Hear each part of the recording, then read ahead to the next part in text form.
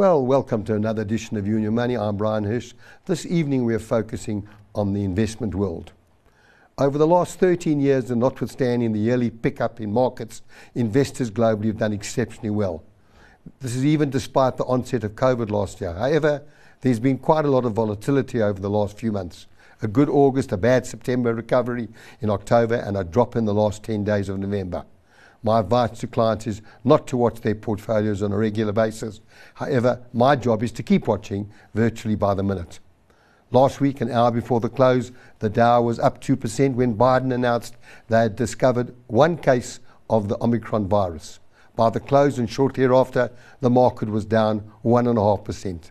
That's a swing of 3.5%. And I'm delighted tonight to welcome David Shapiro, Chief Global Equity Strategist of Sasfin Wealth. David, good evening to you, and it's lovely to have you on the show. No, nice to be here with you. Yeah. David, I'm taking license to deviate for a moment and to thank a lady, Shanice Neto, who's an employee of the Real Repair Company in Constantia, for the phenomenal service that she gave me recently. I'm sure you'll all agree that the service levels in South Africa have fallen off the cliff.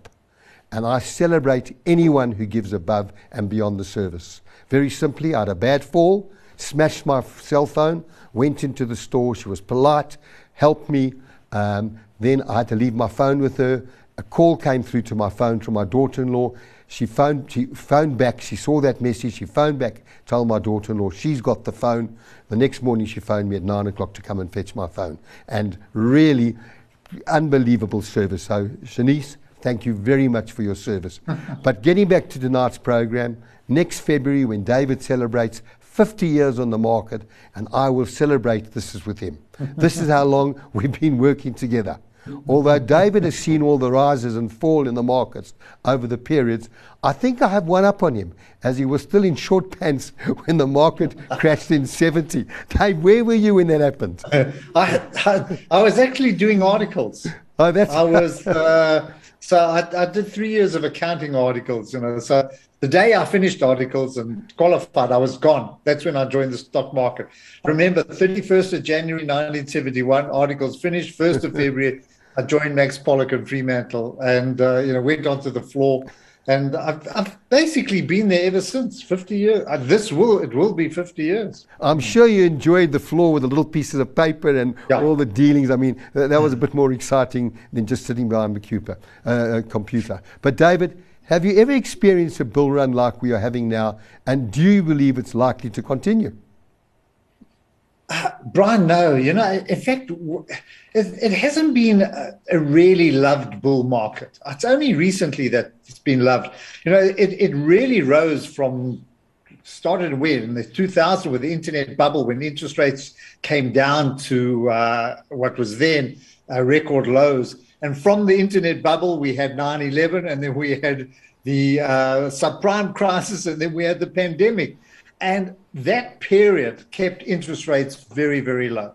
I mean, today they're zero. And as a result of that, equities has been the first choice of investors, and it's suited an investment market. But it hasn't been the kind of pulse that you were talking about in 1969, or the pulse that we saw in 1987. Those were proper, vibrant bull markets that, when we were on the floor, and I was on the floor for the 87 one and for, other periods that we had, you could sense the market, you could smell it, and you could feel it, and you could sweat it. Today we sit in front of a screen drinking tea. So. David, I remember vividly in 1970, when Donald Gordon, and many of you will remember Donald Gordon, those who don't remember him, he was the doyen of the South African insurance industry, starting Liberty Life, then created a property empire in the UK.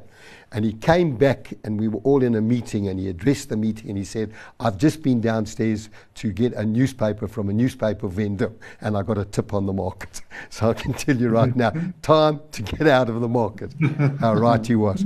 But David, can you find value at the moment in the South African market? South African market's hard, simply because of the structure of the market, and because we're not a high growth economy. I don't want to go into the politics of why we are where we are, but we're battling very high unemployment. The government has had very high debt levels, We've got the load shedding issues. All of these are acting against us. Plus, from a mining point of view, things are laboring a little. But globally, there's no doubt that we're into, I see, a very, very exciting period. And we will get the aftermath of it. We will benefit from it. South Africa will benefit. It's a rising tide lifts all ships. So I think it's not that our market's going to fall in a piece, but I think globally we haven't got the technology companies that make markets very vibrant. And it's not Brian, it's not only South Africa. If you go to Australia, go to other areas around the market, even the UK haven't got these kind of shares. It's really the US. It's US-centric, and you'll find some spots in Europe. China is another big high-tech area. I don't want to go into that at the moment. It's hurting us. But I think, that's one of the reasons that our market will probably lag in the kind of growth that we're going to see offshore. So, David, you mentioned China. How's all the interference from China regulators going to impact both on economies and markets going forward? You just touched on it briefly. Is it going to have an effect? Yes, of course it is. It's difficult to read. I don't think anybody can read through it. Structurally, I think China is still in a very good shape. But from a tactical point of view, I'm starting to get a little nervous and concerned because it just seems that the pressure on technology, the clampdown, and what their policy is very difficult to read. We don't know where it's going to end.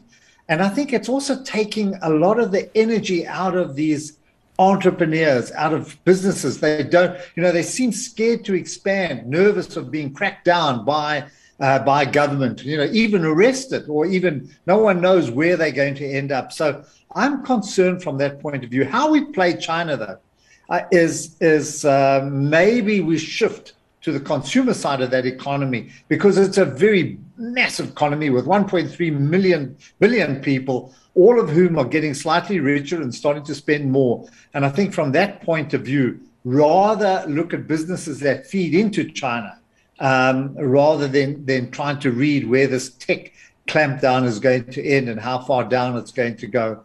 And I've been a big proponent of China. I've loved the tech companies. I've loved what they stood for, but I think just at this stage, sometimes it pays just to stand back. Opportunity comes, we can enter again. David, I know that many of your programs on this actually channel is about looking at individual stocks. So, most South African portfolios, most South African investors in China have spoken about Tencent and Alibaba. When you talk about other types of stocks, can you actually buy those stocks, or you're going to have to buy into ETFs or indexes or something similar? Well, so far they haven't. The ADRs or the listings haven't been removed from the US, so we can still buy them. Alibaba is listed in the US. Tencent, you can buy a Tencent ETF. Sorry, you can buy a Tencent ADR. In other words, you can buy Tencent in the US.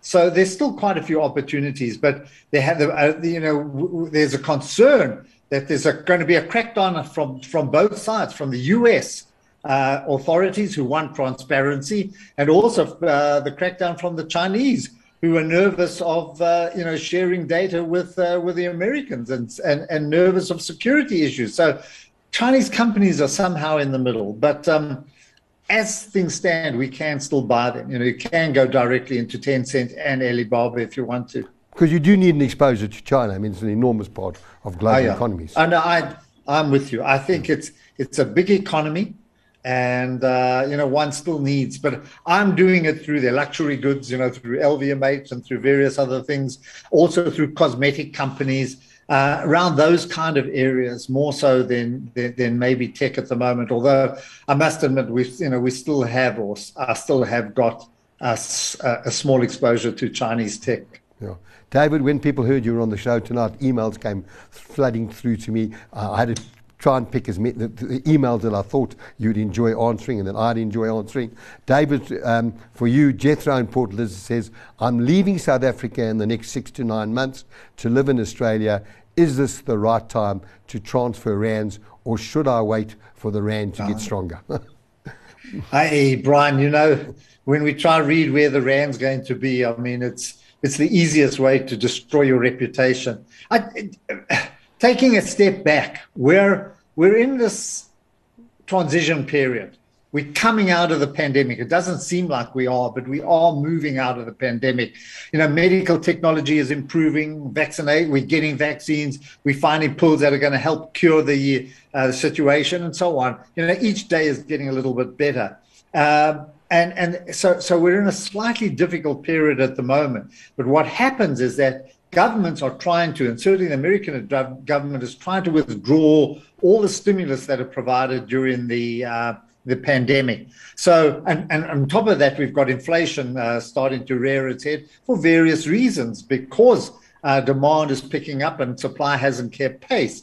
But so against that, we're going into a period where America's going to start, reducing its tapering. It's not going to buy bonds on the market and create the liquidity that it was, the money that was needed to fund the U.S. economy. And we're going into an inflationary period. So expect rates to start rising.